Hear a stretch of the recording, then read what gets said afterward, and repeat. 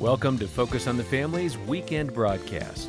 We hope the following program will challenge you and encourage you in your faith journey. Psalm 145 says, God loves everyone and has compassion on all. So it's all the blessings you can think of that we often take for granted, for sure. But these are blessings. Jesus says, how is it that you're able to grow crops? Well, it's because God sends rain, and he sends it to the just and unjust.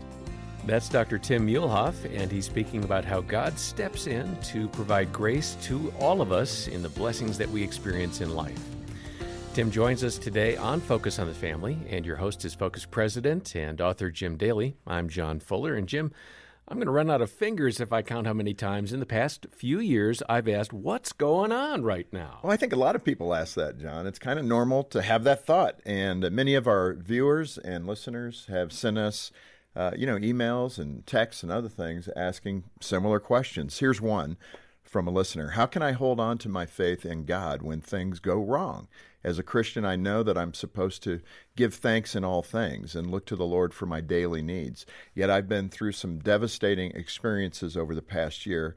How can I be thankful and trust God at a time like this? Man, those are heartfelt questions, and I so appreciate the fact that she was willing to actually send that in and let us know where she was at, and I'm sure we were able to give some perspective and hope to her. But it's a difficult question. It's hard to see what God is doing during a time when you're in a valley, and I often talk about that. You're going to learn a lot, but it's tough.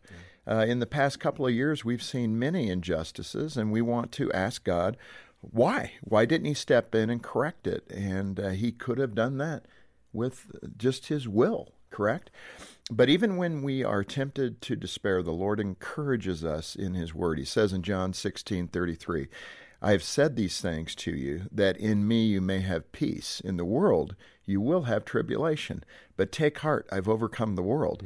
Now that's a promise for the present, but mostly for the future, that we're going to have difficulties in this world.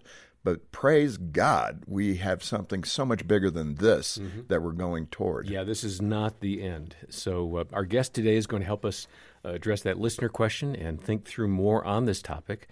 Dr. Tim Muehlhoff is a professor of communication at Biola University, where he teaches conflict resolution, apologetics, and family communication. He's a speaker with Biola's Center for Marriage and Relationships as well. Tim and his wife, Noreen, have 3 sons, and he's written a book that'll form the foundation for our conversation today, Eyes to See, Recognizing God's Common Grace in an Unsettled World.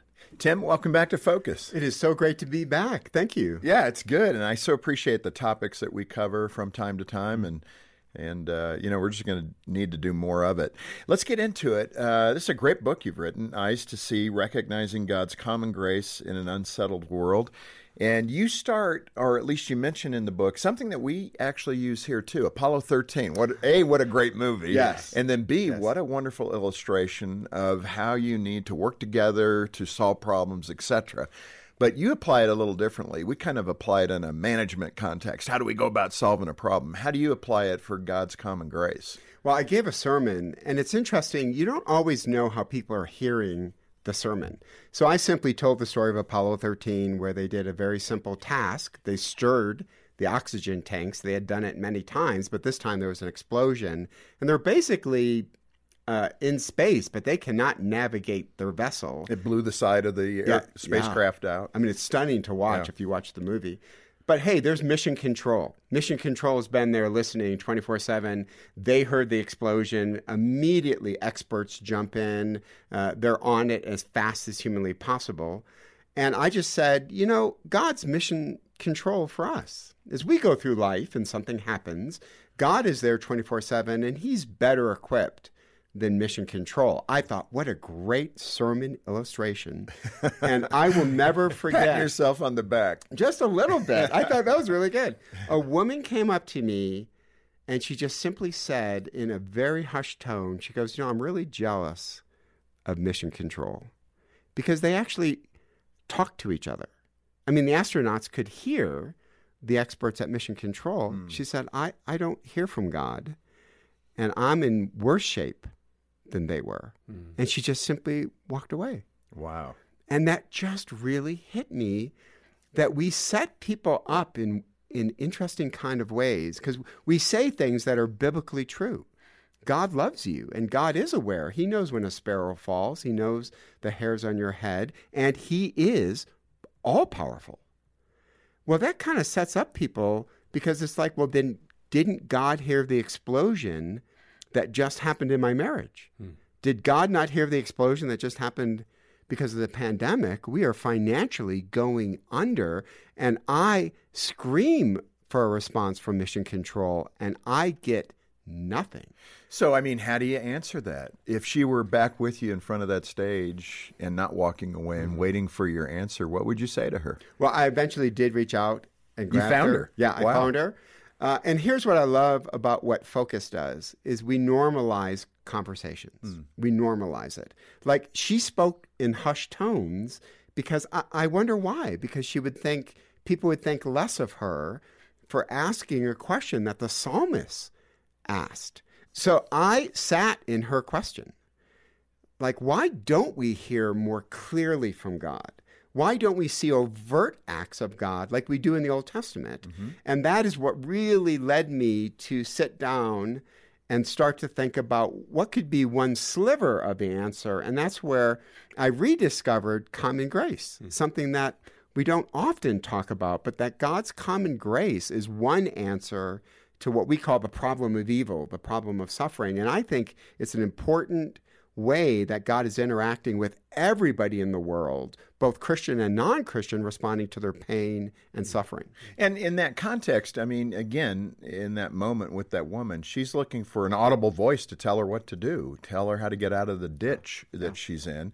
And we get that. We would all love that. But at the same time, the Lord has purpose in the subtleties, and that is common grace. Common grace is really knowing those things and not looking beyond those things that are right in front of you. And recognizing them. And recognizing them. And that's what I like about what you've written in Eyes to See. Let me move to another story you had, because, it just paves the way for our conversation. I think your son had an art project or something like that. But what took place with your son's art project, and what did that show you? So it's not just adult followers of Christ asking these questions. We are seeing a massive exodus today from evangelicalism. One man, John Marriott, he's a researcher at Biola, is studying deconversion. And he says among millennials, for every one person who converts to Christianity, 4 deconvert. So we're seeing a massive... Within a certain age group. Within a certain age group, yeah. Right? So let's go even younger. So my son is in elementary school, and they are doing a fundraising project. The theme was America. So you show up that night and everybody's done the predictable, right? Fireworks, apple pie, baseball. And it was all these great, pieces of America. Yeah. Well, they saved my son for the last. And they just said, here's one interpretation of America. And they turn it around. Now, this is elementary school. It is a picture of an airplane crashing into Twin Towers. You could have heard a pin drop. So you can imagine the conversation in the minivan heading home. Hey, buddy, awesome airplane. It's like, but why did you choose that? You could have chose anything. And this is an elementary school. So he's how old? What's elementary school? Elementary is what? K through 6. Yeah. He goes, Dad, I don't get it. Did God know it was going to happen? And I said, yeah, buddy, he did. He could have stopped it. I said, yeah. He goes, I don't get it. But it's like I was blown away. One, that this is my young child who, by the way, because of the internet, has access to everything. Every bad thing happening in the world, my son's either getting glimpses of it. And so now he's trying to reconcile the faith he's been brought up in to the fact that, yeah, God could have stopped that. And so that added more fuel to the fire of what am I going to say to my son to resolve this issue?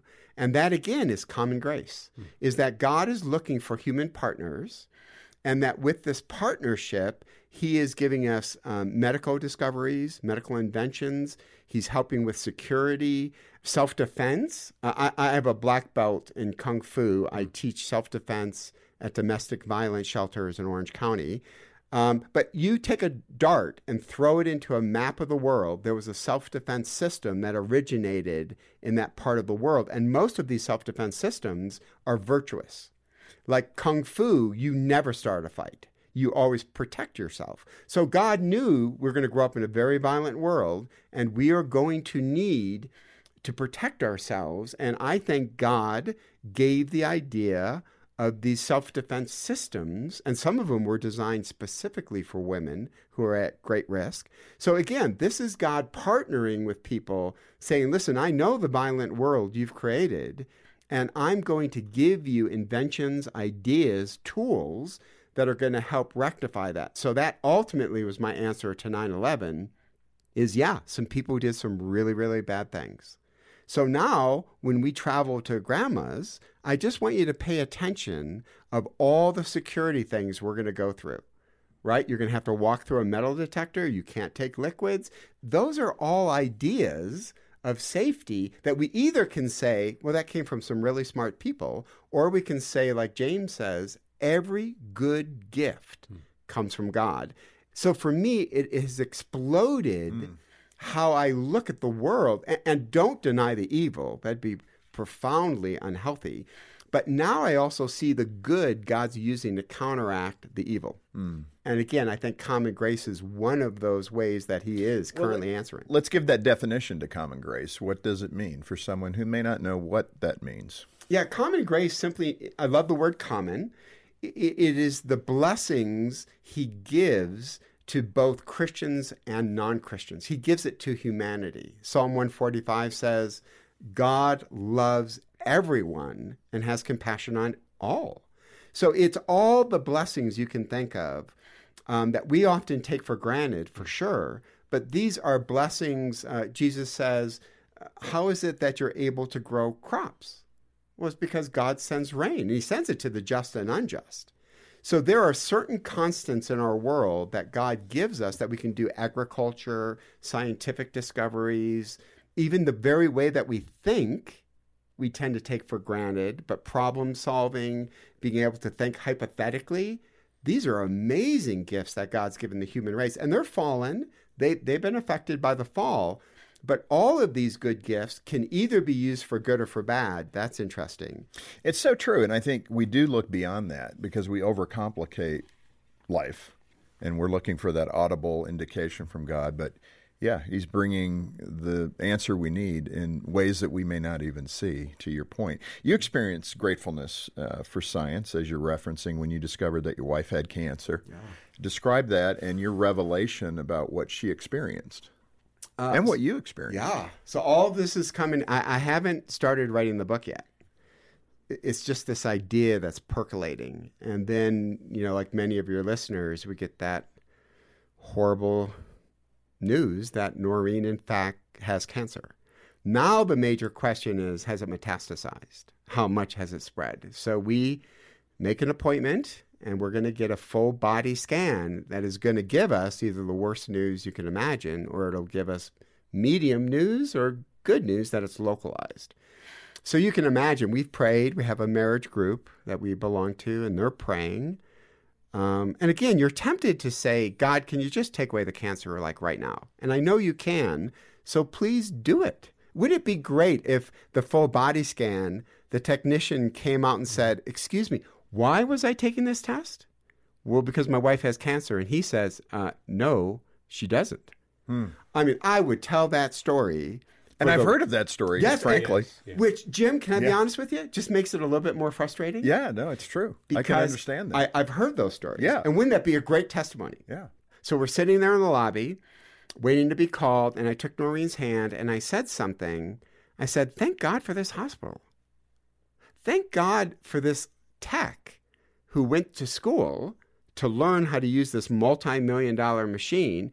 And thank God that this machine is going to find the cancer, and then we can deal with the cancer. And Noreen just looked at me. She said, amen. And I realized I often don't do that. Man, I need to do that more. This Focus on the Family broadcast will continue in just a moment. Marriage podcasts usually go one of two ways. relatable but not helpful, or helpful but totally unrelatable to your marriage. The Crazy Little Thing Called Marriage podcast has all the "whoa, that's me" marriage stories and "wow, I never knew that" clinical wisdom to help your marriage thrive. Crazy Little Thing Called Marriage will be your favorite listen of your week. An amazing marriage is possible. It begins with you. Listen at crazylittlethingcalledmarriage.com.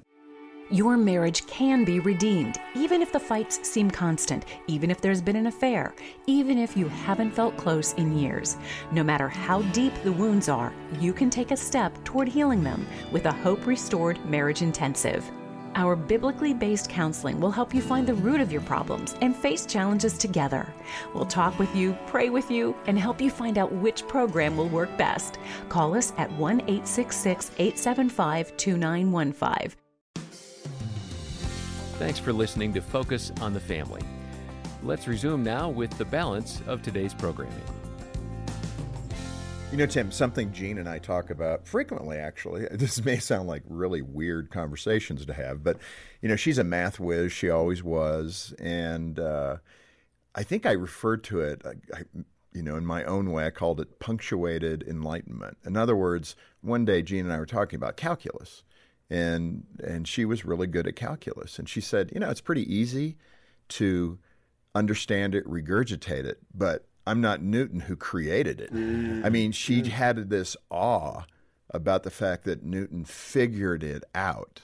That's a whole nother level of an understanding. But to me, it's that God enlightenment moment that he knew in the history of mankind at that moment. Newton, in my opinion, gave him the ability to see it. And that's what you're saying, this application where we have major breakthroughs, the MRI scan. How about, I met somebody the other day, a descendant of the guy who created the ice machine. I mean, just little things that make our life more convenient. But is that a fair way to look at those good gifts that are coming from God through people who have innovation and enlightenment and can figure out calculus before anybody else has? Well, it's going to come down to your worldview. Some of your listeners have heard the story of the creation of penicillin, right? Which Fleming, in the 1920s, he goes on vacation, and though he's brilliant, he's kind of sloppy in his laboratory. So he goes on a 2-week vacation. He comes back. He's a little bit annoyed because fungus is growing on some of the Petri dishes he didn't clean, but they're not growing on all of the Petri dishes. And that really caught his attention. He goes, I need to figure out why. Well, he writes an obscure paper on penicillin, gives it at a conference to like 10 people, and then files it. Fast forward to World War II, Britain's soldiers are dying in bloody trenches, and one researcher is tasked with, you need to find a medical discovery to save our soldiers from dying from disease.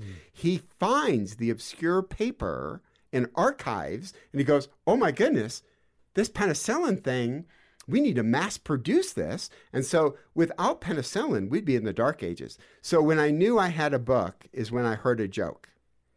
Now, your listeners have probably heard this joke, so forgive me, I'll tell it really quickly. A man gets word via radio that there's going to be a flash flood. Go to higher ground. He's fine. He's a Christian. God's going to save him. So he does nothing. Waters start to rise. Now he's on the second floor. A boat comes by and they say, jump in the boat. We'll take you to safety. He goes, nah, I'm good. God's going to save me. Now the flood waters have really risen. He's on the roof and a FEMA helicopter comes by, drops a ladder, says, climb up. He goes, no, God's got me. Well, he drowns. Now he's in heaven and he's talking to God and he's mad. He goes, why didn't you help me? And God goes, what do you want? I sent you a radio message, a rowboat, and a helicopter.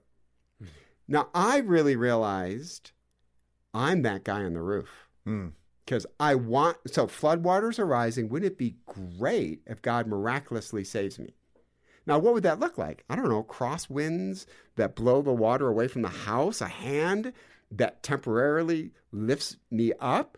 But if I get saved by the rowboat, I'm just a little bit disappointed because I'm like, Lord, I prayed you would save me in, I don't know, a rowboat.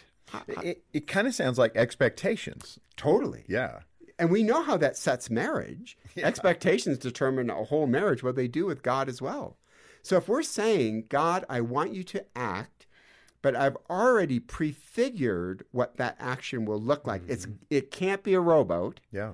It's got to be something supernatural. And by that, I mean there's no human interaction. Yeah, and some are asking what happened with Noreen. Did the cancer, did that? So good news, it was localized, and a very talented, she went through certain procedures, and now she's cancer-free. Well, and again, some people will get a different diagnosis, and we recognize that. But Tim, you're the professor at Biola, so let me ask you some of the hard questions. I mean, when you look at that, a skeptic may say, you know, you're kind of covering for God, Tim. I mean, you're saying he won't always, or very rarely is he going to intervene with some kind of magnificent supernatural ladder, whatever that might be. It's going to be rarer than you want it to be. And then you're going to say, okay, there's just common grace. You know, people discover medical treatments and all that. The skeptic, I think, could say, you're just giving God a way out. You know, those are just normal human developments. That's the course of research and development. These things are going to happen. I don't believe that. I'm just trying to represent that perspective. You're the professor. How do you come back to that common grace and say, well, you can have that perspective, of course. But God doesn't, first of all, God doesn't need an excuse. But what do you say? Well, I'm a huge fan of Blaise Pascal. He said any religion worth its weight in salt must answer one profound question, and that is the hiddenness of God. Because I'll be very honest with your listeners, there's times God seems very hidden to me, and this is a Christian college professor. So it gives me freedom to step back a little bit, like with the psalmists, who say, God, where were you? We went to battle, and we were obliterated on the battlefield. I honestly don't get it. I think of Jesus, God incarnate, saying on the cross, my God, why have you forsaken me? So I love the fact that the heroes of the faith and Jesus himself went through periods, the Garden of Gethsemane, him weeping, God, take this cup from me. It's okay to be in that place. And yes, I'm attributing things to God I cannot ultimately prove, but I think there's some arguments that present really interesting answers and what I would say is proof. But in the end, the writer of Hebrews says, without faith, it is impossible to please God. So based on God's wisdom, he set this whole thing up that he is not providing indisputable proof in the fact that you would never need faith. Yeah. Well, and I love that reliance on faith. I believe that. I think the Lord smiles when he knows he has your heart through faith, not through an observable, materialistic conclusion that we, especially in the West, so want. We want it linear. We want it logical. We want to see it, taste it, touch it with our own senses. And the Lord's going, no, I'm going to leave it right outside of that range, because I want to know I have your heart without all of that affirmation. Tim, right at the end here for the listener we heard from at the beginning of the program, that comment I shared, which basically said, how can I hold on to my faith in God when things are going so wrong? What would you say to encourage them today? I'm sure they're listening or watching us right now, someone who's in a deep valley. It's a great question, and it's one that I continue to wrestle with. I'm going to change the question just a little bit. How do we know God loves us? That is a profound question, and the answer to that question is going to determine if you can stay in the faith or not. Because we're in the West, because we tend to be materialistic in the West, I very quickly say, I know God loves me because of my bank account, the health of my kids, my health. Your blessings. My blessings. And Paul takes a radically different answer to this one in the book of Romans. He says something kind of crazy in Romans 8. We are more than conquerors, but we are sheep being led to slaughter. We are equally both. He's prefiguring Nero's persecution that is right around the corner. He says, what can separate us from the love of Christ? And he goes into this litany of things. Can famine do it? Can persecution do it? And he's saying, no, guys, by the way, you're going to get persecuted. I promise you it's going to happen. He says even death. Even death. But they said, but don't equate that with the love of God. So how do I know God loves me? Because Jesus died for me, right? I mean, that's what he says in Romans 8. Tim, if you're asking me the question, is my love contingent on your health or the health of your wife with cancer? The answer is no, because I have children who I deeply love that have died of cancer, Tim. And I have children I deeply love who have lost children to drowning accidents. Do not come to me and say nothing bad can happen to the Muehlhoff family because bad things happen in a fallen world. Don't think that I don't love you anymore. Now, in one way, that's really satisfying to me. In one way, it is not satisfying. I mean, I can't imagine listeners who have lost children and be sitting there saying, that is not a very good answer. But it seems to me that's what Paul hangs his hat on, and this is a man who's about to be persecuted. Yeah. Tim, this has been so good. I mean, what a great book. Eyes to See. I want to come back, fill in some more of those blanks, ask the tough questions of the professor. So let's come back tomorrow and continue the dialogue. Can we do that? Love it. Okay, good. Let's do it. And to the listener and the viewer, I don't know where you're at in your spiritual development and your honest questions about God, what is this happening to me right now? But we're here for you. And I think a great way to get perspective is through Tim's book, Eyes to See. Like any time we're touching on content like this, we're scratching the surface. There's so much greater and good content in the book itself. So get a copy. And in fact, do it by entering into ministry with us. Why not send us a gift for $15 and get a copy of the book? And that way, families are helped. All the proceeds go back into ministry, not into shareholders' pockets. So why not do it that way? It's a win-win. Help us. If you can do it monthly, great. A one-time gift is great. And we'll send you a copy of Tim's book as our way of saying thank you. And our number is 800, the letter A and the word family, or you can donate generously at focusonthefamily.com/broadcast. And let me recommend that you reach out to our counseling department if you're finding yourself in a place where you're feeling hopeless or discouraged. We can set up an initial conversation for them to talk with you and pray with you and point you to some further help. And again, the number to call is 800, the letter A and the word family. On behalf of Jim Daly and the entire team, thanks for joining us today for Focus on the Family. I'm John Fuller, inviting you back as we continue the conversation with Dr. Tim Muehlhoff and once again, help you and your family thrive in Christ.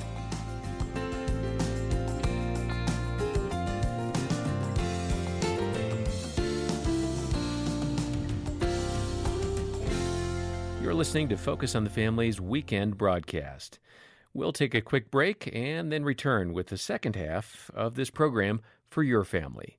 Stay tuned. 1 in 5 households cares for a child with special needs. Is yours one of them? If so, we know you want your child to be taken care of, no matter what happens. If you want to secure your child's future by preparing a will, but need extra guidance for your unique situation, Focus on the Family can help. Download our resource, 15 Questions to Ask If You Have a Child with Special Needs. It's our gift to you at focusonthefamily.com/special needs ebook. Life and death is in the power of the tongue. So almost like with war, God gives us a positive vision of how communication can be used to impart life, but he equally gives us negative ideas of how this communication can really hurt people. And I think for us, we need to impart life even in our disagreements because we know how it profoundly changes people. And then be very careful, your words really hurt. That's Dr. Tim Muehlhoff reflecting on the ways God uses communication to provide grace in our relationships with others. We're really pleased to have him back as we dive into this subject further. And this is Focus on the Family with your host, Focus President and author Jim Daly. Thanks for joining us. I'm John Fuller. John, I'm really pleased to have Tim back again. We covered some good ground last time, asked some tough questions. Tim's a professor, so he's used to those collegiate style questions, professor, tell me the truth. And I think we hit that last time.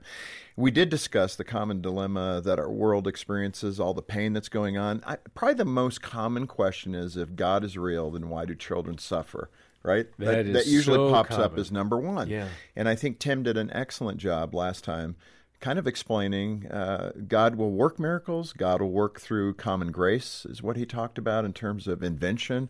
Machines that detect cancer. I mean, the way that he works through human beings to innovate, and then sometimes he's silent. And it's beyond us to understand when God does what and how. Mm-hmm. And that's really the bottom line. Do we have faith in Christ and faith in the Father simply because he is? And that is the question. Yeah. And if you missed any of that first part, stop by focusonthefamily.com/broadcast for all the details and links. And Dr. Tim Muehlhoff is professor of communication at Biola University, and he also is a speaker with Biola's Center for Marriage and Relationships. And he teaches conflict resolution and family communication, a lot of practical topics. And he's written a book called Eyes to See, Recognizing God's Common Grace in an Unsettled World. This is an excellent resource. We'll encourage you to stop by the website to get a copy of it or give us a call. And again, the details are at focusonthefamily.com/broadcast or call 800, the letter A in the word family. Tim, welcome back to Focus. Boy, it's great to be with you guys. You sound really busy. How'd you have time to come out here? I will always make time for Focus. My goodness, that's amazing. You're doing a lot every day, but probably one of the things, and I'm a little envious, being able to be with college students and talk about life with them, and that's something I wish I could have capacity to do. But is it a fun environment for you? It is a great environment. It keeps you young. That's for sure. Yeah, that's the good part. And challenging. And challenging. It's become more challenging. I mean, we are going through a tough time mental health-wise, partly because social media has had an interesting effect. It shows you the world in all its good, bad, and ugly. All the time. All the time. You can have 24-hour access to it if you want. And we know our students are really connected to that phone. And we know Facebook depression is for real, the comparison trap. But what this book talks about, particularly with social media, is I can read newspapers from across the world. So I just don't hear about mass shootings in the United States. I hear about mass shootings everywhere. I can follow what's happening in Ukraine 24/7 if I want to, and it becomes simply overwhelming. And you start to think the world really is spiraling out of control. And students are having a really hard time sitting in this distress. But it's also an opportunity, especially at a Christian school like Biola and the other, 150 Christian schools around the country. I would use that opportunity to talk about fear not, that God's with us even in this. I'm excited about this generation coming up. Some of the older leadership, they've said, well, they're not as good on orthodoxy and things like that. And I think what we're communicating is God didn't know who to put here for this next generation. I think that's a very daring thing to say to God, because he knows better than I do who needs to be here, what spirit he's put in what body for this coming century, right? Yeah, and these students are activists. They are activists. They want to be outside the classroom. Let's go do it. And they're truth seekers. Yeah. I mean, even within the Christian church, they have fair criticism about hypocrisy in the church. It's a good thing. And I'm hopeful that they'll continue to grow in orthodoxy as well as in power. And that, that may be exactly what the Lord's plan is, right? To raise a generation that not only can speak truth, but do it. And talk about common grace. So, there's a lot with social media that I would pick on as a communication professor. But my goodness, the good of social media. I mean, look at the reach of Focus on the Family. Well, yeah. Well, you got to mean? Convince yourself the good outweighs the bad. Well, but I get it. I get the point. But we can get the positive messages out there as well as the damaging messages. Sure. Let's come back for listeners and viewers that didn't catch last time and just the recap on common grace. Let's just stay with that theme of common grace. What's the definition again? So the psalmist says in Psalm 145, God is good to all. And sometimes we forget that, but the all part is what common grace is about. God isn't just good to people who love him. He's good to everybody. Rain falls on the just and the unjust so that we can have crops, we can have agriculture. He gives medical discoveries to non-Christian scientists as much as Christian scientists. He knows what's happening in this world, and he is giving us gifts 24/7 to help us deal with a fallen world.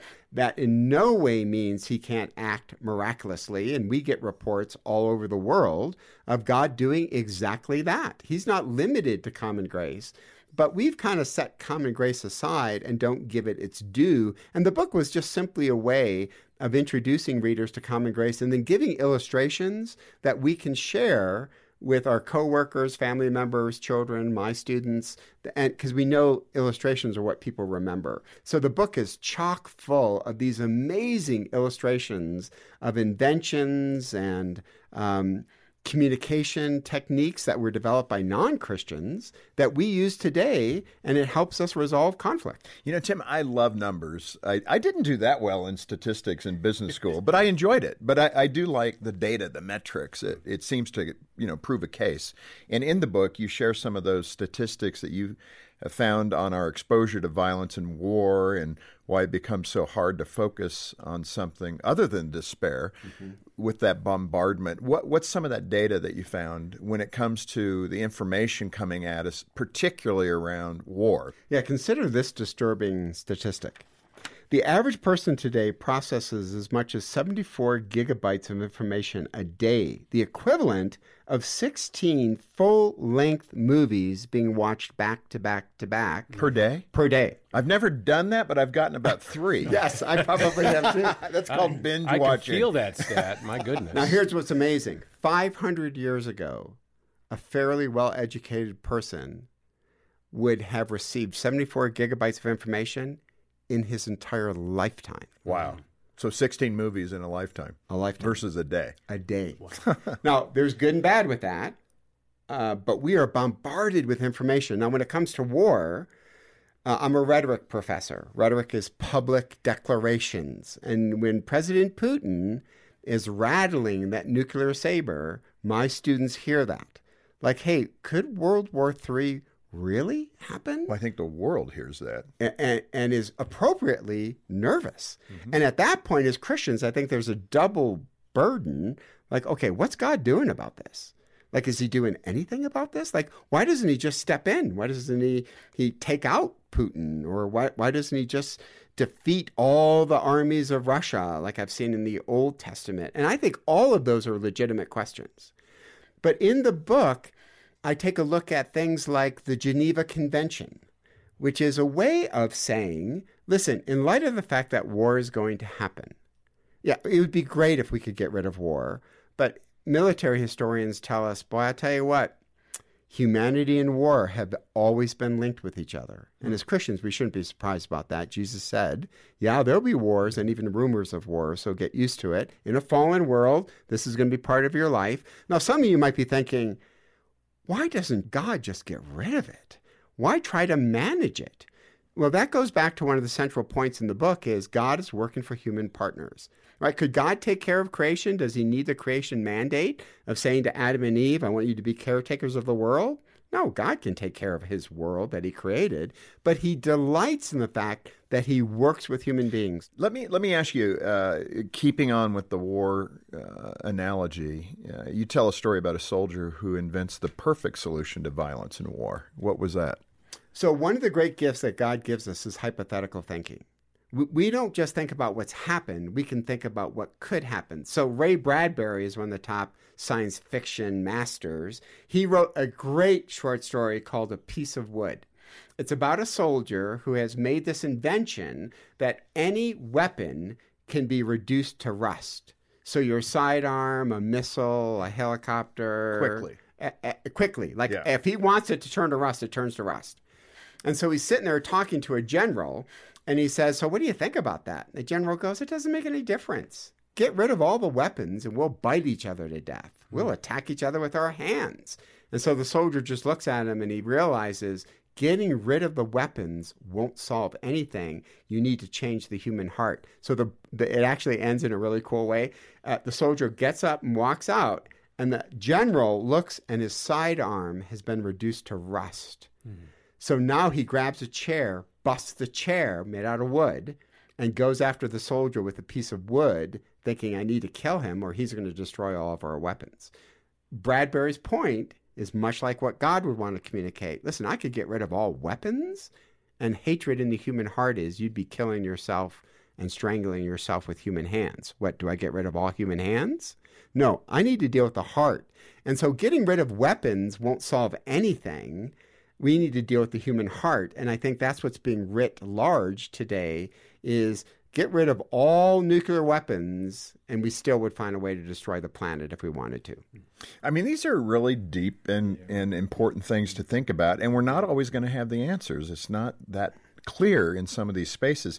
Many have come to believe that God is indifferent to war or even supports it, as in the Old Testament. How many critics of the faith go to the Old Testament and all the deviants of the Old Testament, right? And they point out that, God encouraged war and encouraged killing men, women, and children, etc. But what is God's response to violence, and how does he convict us in our own sin when it comes to common grace? So he does two things simultaneously. He gives us a virtuous view of war, which again, hear very clearly from God. My desire is there would be no war, and by the way, in heaven, there will be no war. The first things will pass away. The new things will come. So he's eventually going to eradicate war. But in the world today, unless he gets rid of our free will, people can choose to go at war with each other. So God plants in our mindset, what is war like if it was done virtuously? So Sun Tzu and The Art of War is one of the most referred to books by everybody. I've read it as a business book. Yes, though. as a business book. Right. Yeah. So it's read everywhere. And Sun Tzu is amazing when he says, listen, the last thing you want to do is go to war. But if you do, a couple things. One, don't destroy the earth. Don't have a scorched earth policy, because you're going to have to re-inhabit that. Second, offer people surrender. Give them a golden bridge that they can surrender. Once they do surrender, treat them kindly, because you can convert them and they can actually become part of your community. Second, he paints this vivid picture of what war can look like if it gets out of hand. So in the book, I reference this crazy song called 99 Red Balloons.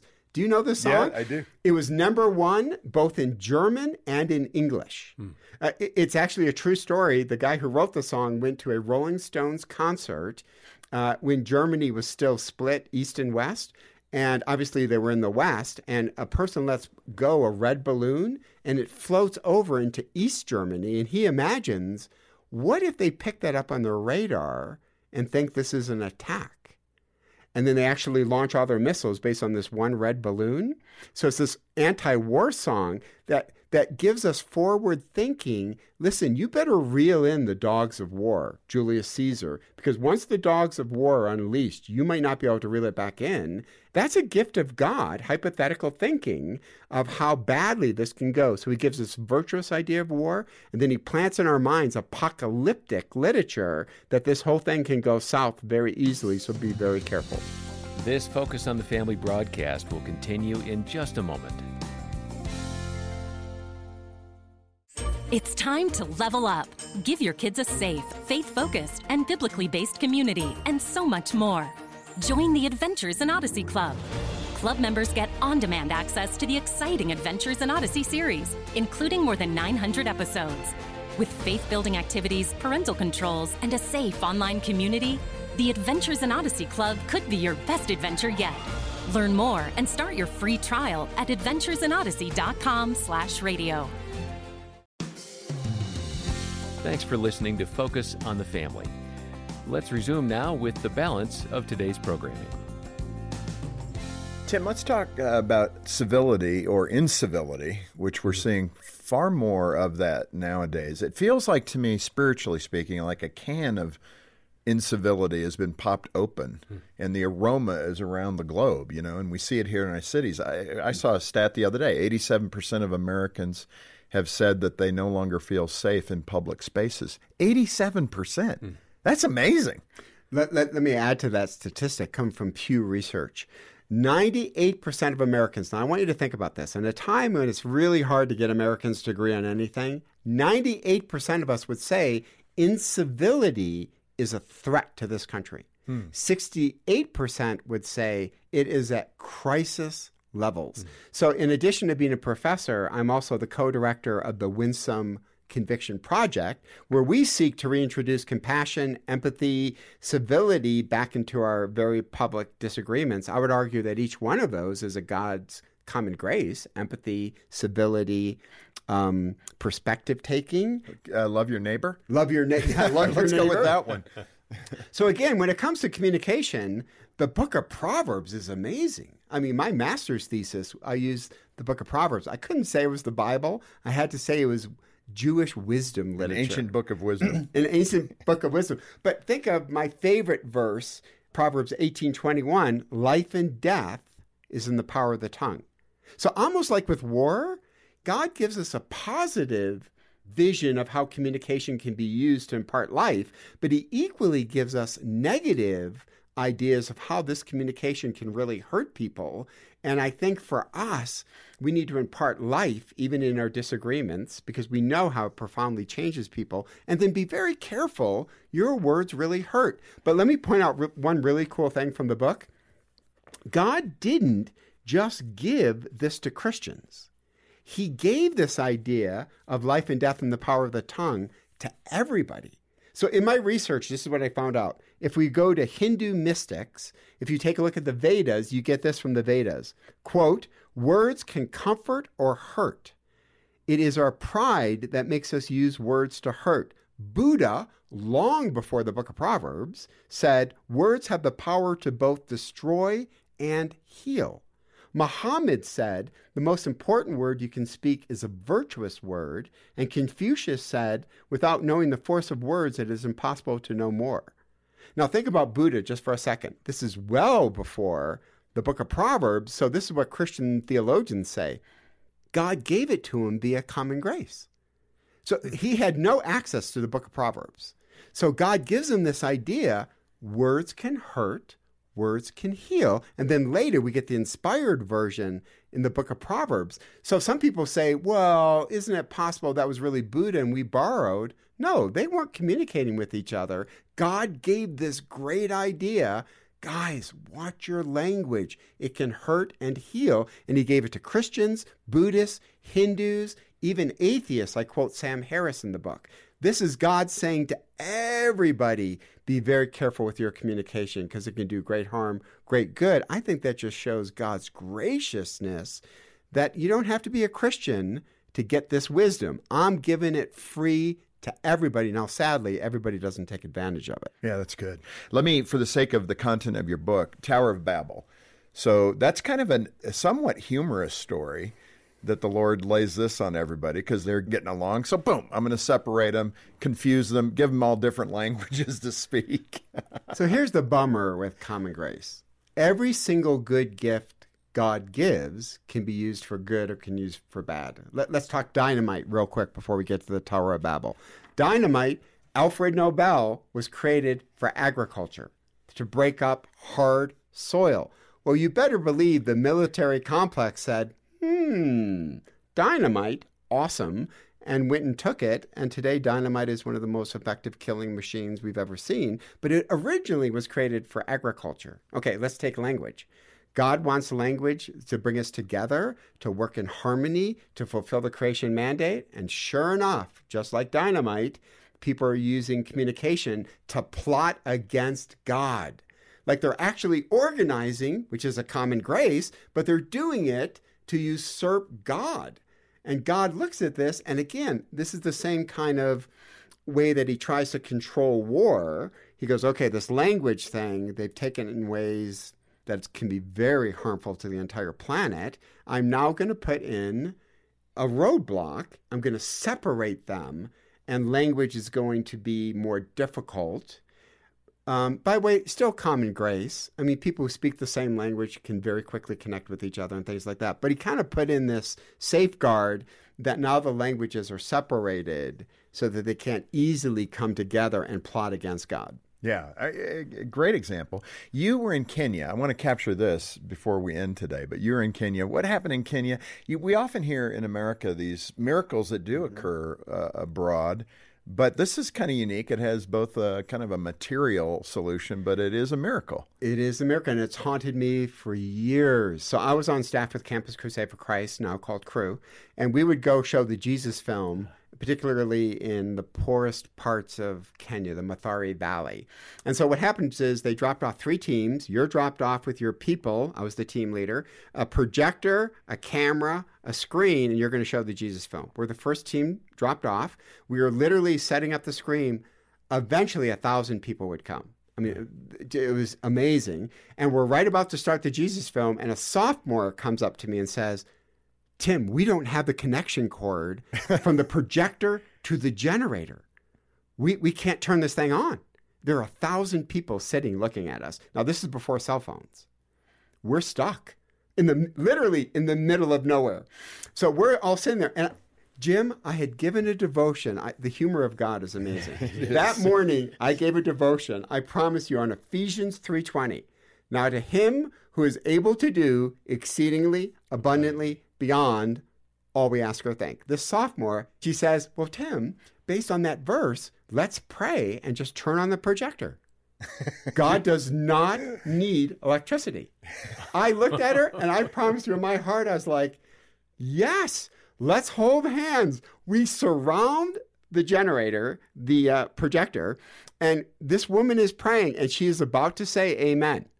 God, you don't need anything. You can show this film, and we want to tell people about the gospel. And just as she's finishing, I hear an all-terrain vehicle flying down this dirt road because he dropped off the other two teams and had an extra court. And so he literally backtracks, goes to team 3. They have it. Team 2, oh, it's Muehlhoff's. So now he's flying, and just as she says amen, he literally drives by, lowers the window, and throws it to me.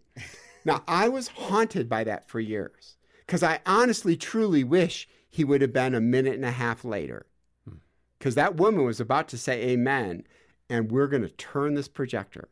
Right. Now, if you ask me as a Christian who studies the Bible, do you believe God could have done it? I am telling you, yes.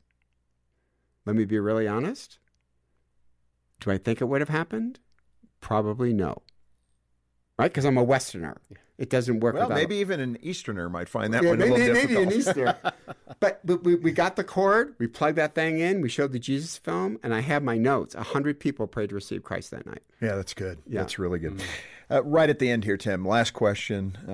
For that person today who feels as though they are on the edge of despair. I mean, we've touched on that last time with your wife, Noreen, suffering from cancer. Thankfully, she was healed through the doctors.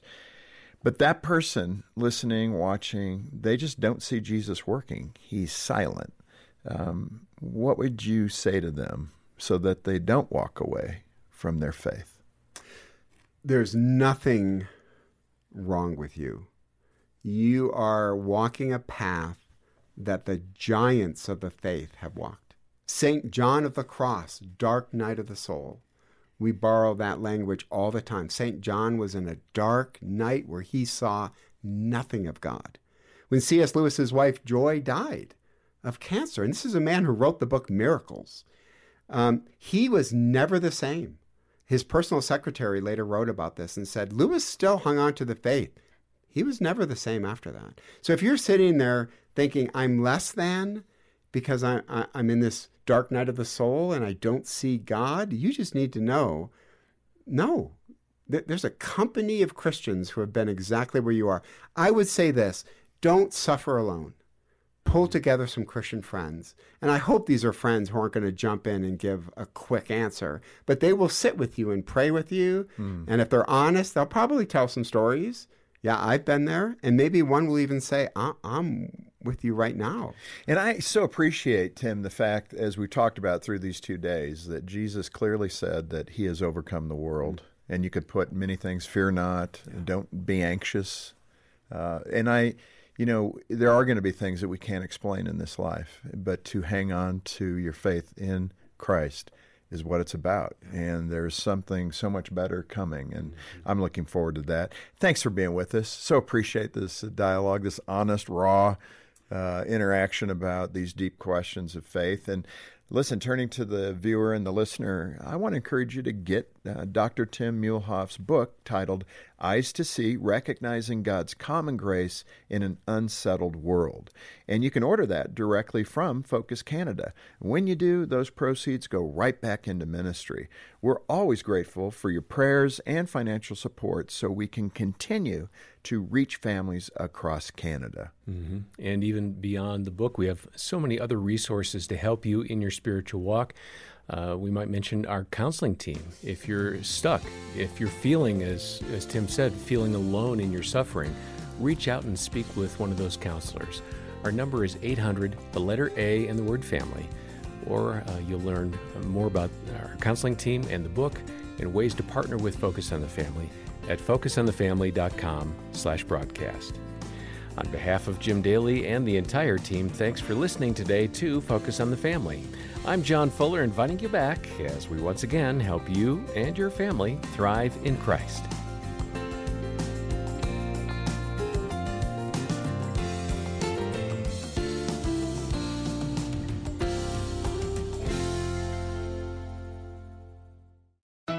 Hi, I'm Dr. Greg Smalley. And I'm Erin Smalley. Marriage is an amazing gift from God, but it can also be a challenge sometimes. That's right. We could all use a little guidance. And that's why we started our podcast, Crazy Little Thing Called Marriage. We talk about things like recognizing conflict cycles, dealing with stress, and how to grow your love each day. Listen at crazylittlethingcalledmarriage.com or wherever you get your podcasts. We can't wait to see you there.